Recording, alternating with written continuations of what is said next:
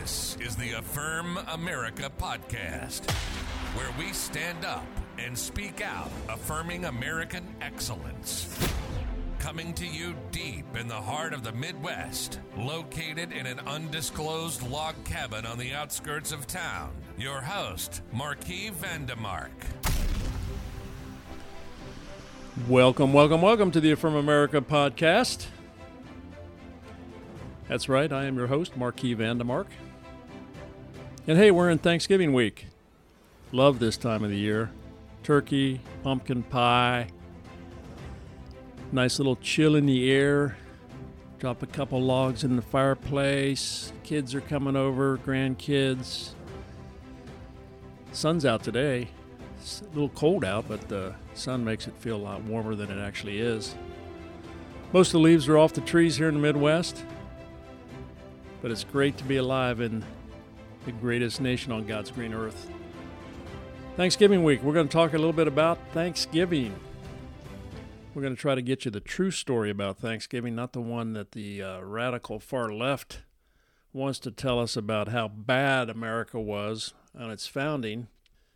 We're not going to talk about the Thanksgiving that the textbooks have rewritten history, but we want to talk about the true America, the one that the radical left doesn't want us to know about or to talk about. They want to change the narrative. They want to change history, take down our statues. They took down the Christopher Columbus statue in the city of Columbus, Ohio, I heard. And so we want to give you the truthful story about Thanksgiving as written by the late, great Rush Limbaugh. If you haven't heard his rendition of Thanksgiving, I think it's probably the best one I've heard because it's very factual. It's not a rewriting of history, but it's actually the truth about Thanksgiving. And that's what we want to know, right? We don't want to know what the far left wants to tell us about how bad America is, that it was built on the back of the slavery of our African American brothers and sisters. No. Look at the facts. Let's look at the history of Thanksgiving. So I'm going to talk to you about Thanksgiving from the late, great Rush Limbaugh and his story of Thanksgiving. So the story of the Pilgrims begins in the early part of the 17th century. Church of England, under King James I, was persecuting anyone and everyone who did not recognize the church's absolute civil and spiritual authority, actually the state. Those who challenged ecclesiastical authority and those who believed strongly in freedom of worship were hunted down. This is in England in the 1600s. They were hunted down and imprisoned and sometimes executed for their beliefs. So a group of separatists, people who didn't want any part of this, first fled to Holland.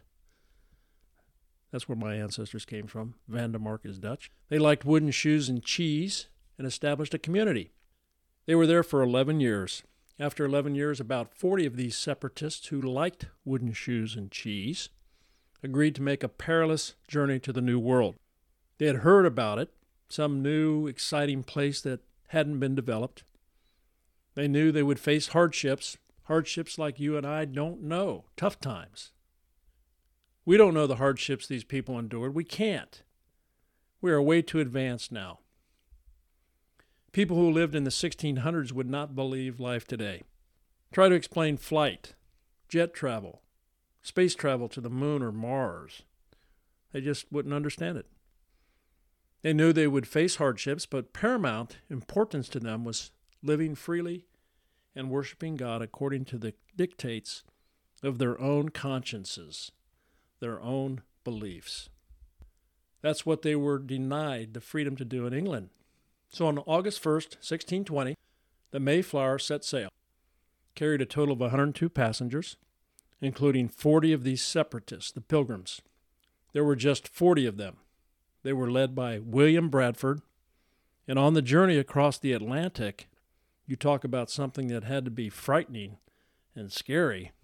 The Mayflower was not much bigger than a 50-foot boat, and 102 people were on it.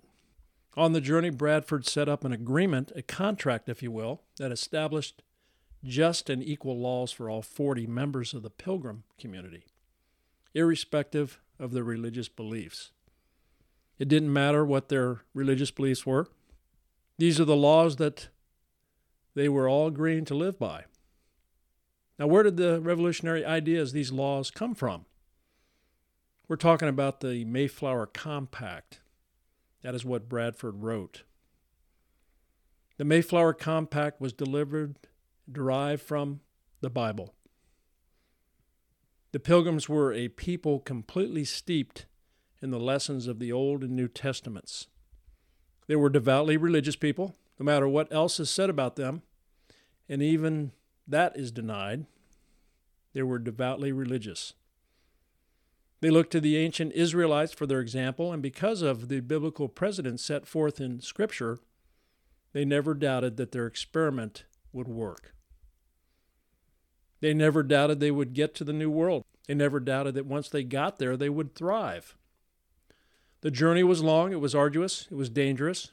And when the Pilgrims finally landed in New England in November, according to William Bradford's detailed journey, they found a cold, barren, desolate wilderness. Imagine New England as it exists today as nothing but rocks, forest, undeveloped nature in November, and getting colder. If you've ever been in New England in the wintertime, it is cold. There were no friends to greet them. There was no shelter of any kind other than hiding under a tree. There was nothing. It was desolate. There were no hotels. There were no inns. There were no places to clean up. There were no houses. I mean, this was real hardship. The sacrifice that they made for the freedom to worship was just beginning. Now, during that first winter, remember, they arrived in November, and during that first winter, half of them, including William Bradford's own wife, died of starvation, of sickness, and exposure to the elements. Now we're getting close to what you were taught in school. So when spring finally came, and by the way, writing that doesn't do it justice, spring didn't just finally come, it was a survival. It was an act of survival that you and I cannot possibly relate to or understand. Maybe American Special Forces can. Maybe the military people who've been trained can understand what the Pilgrims were. You and I can't. We've never done anything like that first winter in the New World. They survived it, and finally spring came. They did meet the Indians, the Native Americans who were there, who did help them in planting corn and fishing for cod. They showed them where the beavers were so the beavers could be skinned for coats, other things. That's where it ends, and that's the feel-good story. But that doesn't even get close to the true story. You know, Thanksgiving is actually explained in some textbooks as a holiday for which the Pilgrims gave thanks to the Indians for saving their lives. It wasn't that. That happened, but Thanksgiving was a devout expression of gratitude. The Pilgrims to God for their survival and everything that was part of it. Now here's the part that has been omitted. The original contract the Pilgrims entered into in Holland, they had sponsors. They didn't have the money to do this trip on their own. They had sponsors. There were merchant sponsors in London and Holland, and these merchant sponsors demanded that everything the Pilgrims produced in the New World would go into a common store, a single bank, if you will, and that each member of the Pilgrim community was entitled to one share. So everybody had an equal share of whatever was in that bank. All of the land that they cleared, all of the houses they built belonged to the bank, to the community as well. And they were going to distribute it equally because they were going to be fair. So all of the land that they cleared and all the houses that they built belonged to everybody, belonged to the community, belonged to the bank, belonged to the common store. Nobody owned anything. They just had an equal share in it. It was a commune. The Pilgrims established a commune, essentially. It was the forerunner of the communes we saw in the 60s and 70s out in California. They even had their own organic vegetables, by the way. Yep, the Pilgrims, forerunners of organic vegetables. Of course, what else could there be? There was no such thing as processed anything back then. Now, William Bradford, who had become the governor of the colony, because he was the leader, recognized that this just wasn't going to work. This was costly and destructive, and it just wasn't working. It was collectivism. It was socialism. It wasn't working. The first winter had taken a lot of lives. The manpower was greatly reduced, so William Bradford decided to take bold action, which I will describe when we get back. With the government printing more and more money, we see inflation on the rise at the pump, the grocery stores, and housing. The stock market is up and down and ready for another major correction. Cryptocurrency is growing by 300% a year. Would you like to learn how to trade cryptocurrency? New free training for all experience levels is available now online. Go to thecryptowiggle.com for more information. With the dollar losing value with every dollar the government prints, it's making everything more expensive. You can learn how to trade and accumulate cryptocurrency by attending online classes. Go to thecryptowiggle.com to find out more. Again, that is thecryptowiggle.com. Okay, welcome back. Let's go on with the story of the Pilgrims, the first Pilgrims' Thanksgiving. So William Bradford, the governor of the Pilgrim community, saw that none of this was working. The Mayflower Compact was not working. Giving everybody a single share of stock in the common store and the common bank was not working. Collectivism. It was as costly and destructive to the Pilgrims as it is and has been to anybody who has ever tried it. So Bradford decided to scrub it. He threw it out and took bold action. He assigned a plot of land to each family. Every family was given a plot of land. They could work it, manage it, however they wanted to. If they just wanted to sit on it, get fat, happy, lazy, they could do it. If they wanted to develop it, if they wanted to grow corn, whatever on it, they could. If they wanted to build on it, they could do that. They wanted to turn it into a quasi-business. They could do whatever they wanted to do with it. He turned loose the power of capitalist marketplace long before Karl Marx was even born, long before Karl Marx was even a sparkle in his father's eye. The Pilgrims had discovered and experimented with what could only be described as socialism, and they found that it didn't work. Now, it wasn't called that back then, but that's exactly what it was. Everybody was given an equal share. You know what happened? Nobody did anything. There was no incentive. Nothing worked. Nothing happened. What Bradford and his community found was that the most creative and industrious people had no incentive any harder than anyone else unless they could utilize the power of personal motivation.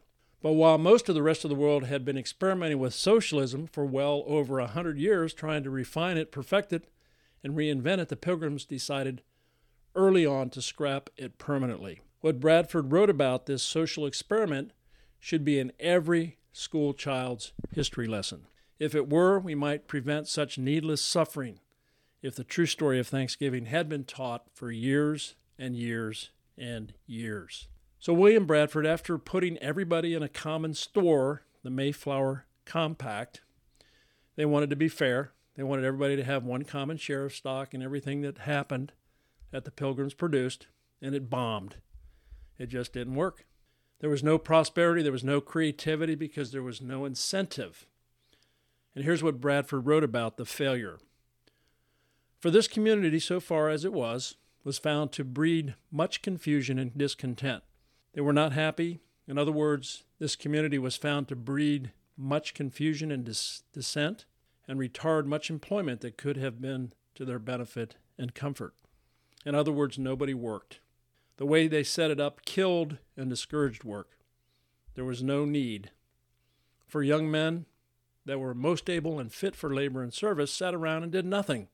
They should spend their time and strength to work for other men's wives and children without being paid for it. Why should they do that? So they didn't. That was thought injustice. Why should you work for other people when you can't work for yourself? What's the point? Do you hear what he was saying, ladies and gentlemen? The Pilgrims found that people could not be expected to do their best work without incentive. So what did Bradford's community try next? They unharnessed the power of good old free enterprise by invoking capitalism, the principle of private property. All the way back in the 1600s, it was incredible. Every family was assigned its own plot of land, and they could do with it whatever they wanted to do.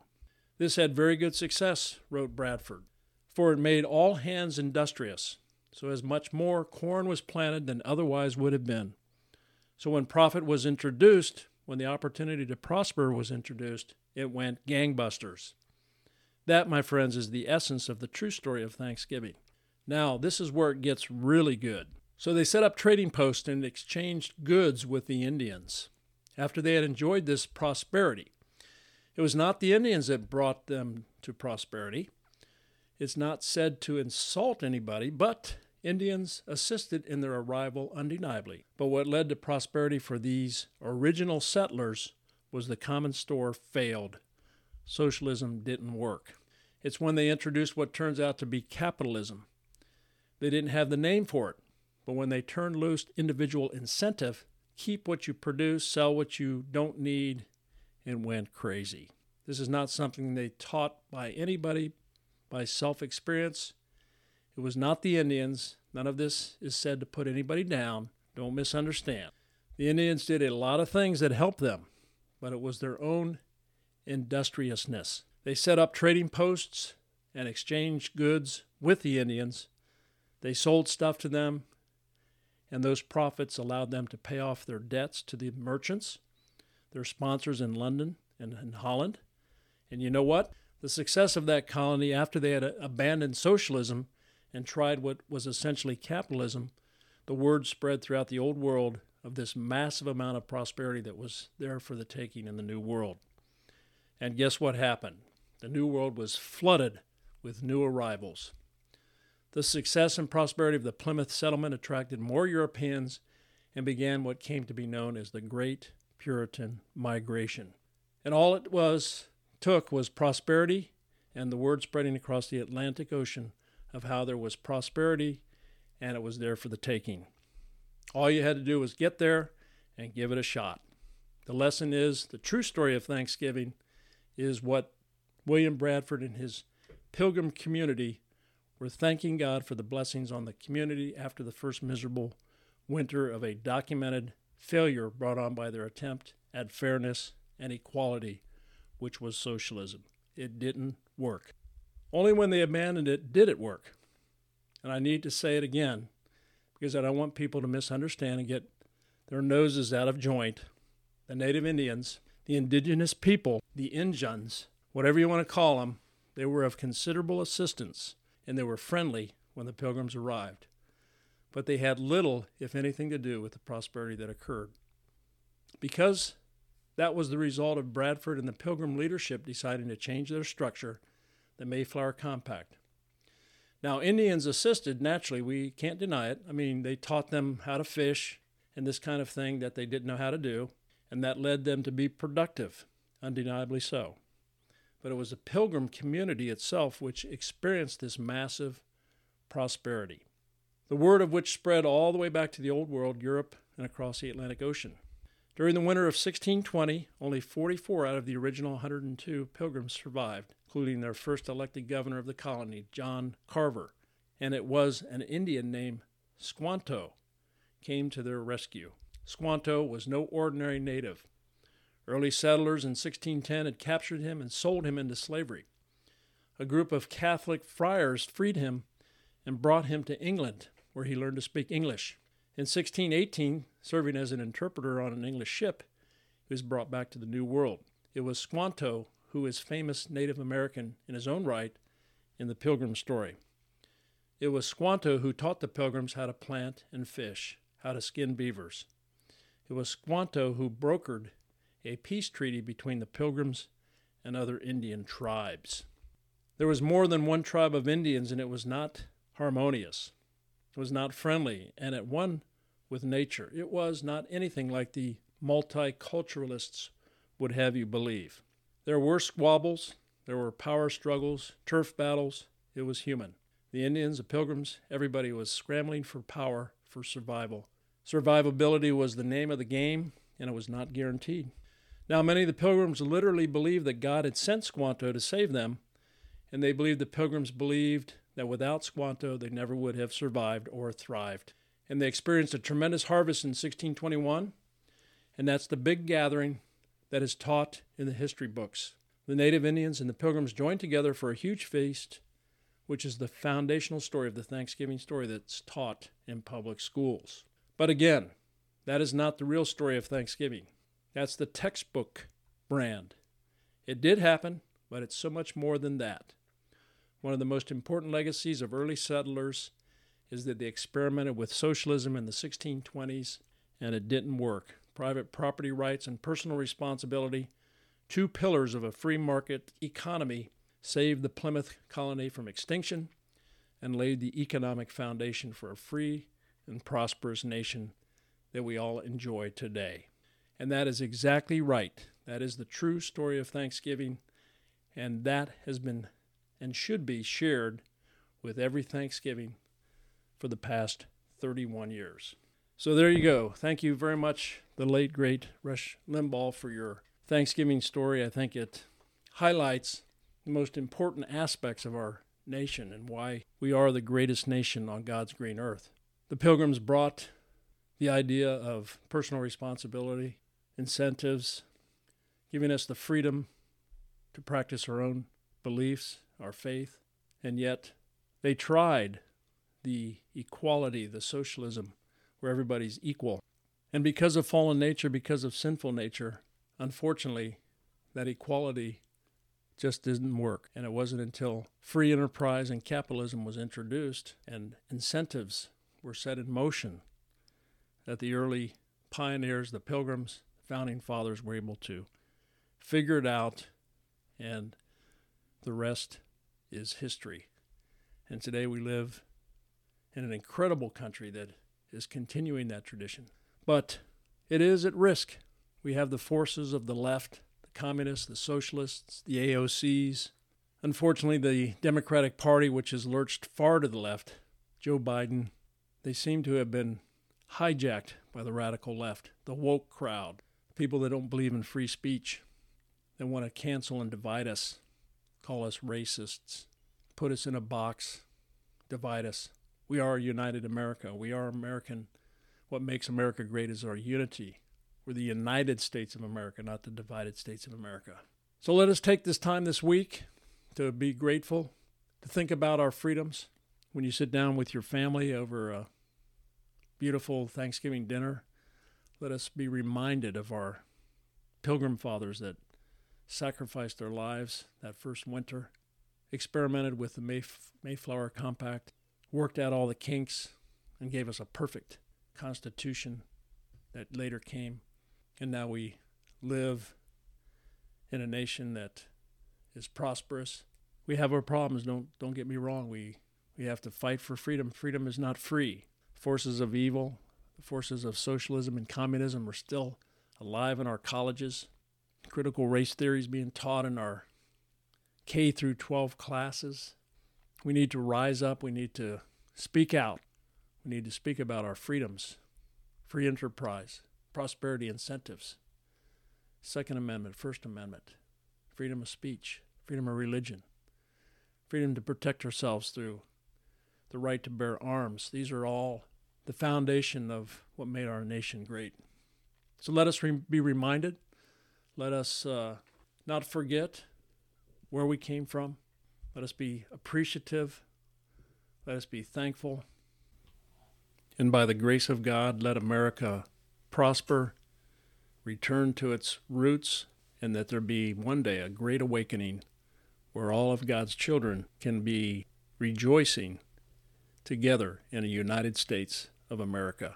Thanks for joining us. God bless you. Have a wonderful Thanksgiving holiday with your family and friends, and we'll see you next time on an episode of Affirm America podcast. I'm your host, Marquis Vandemark.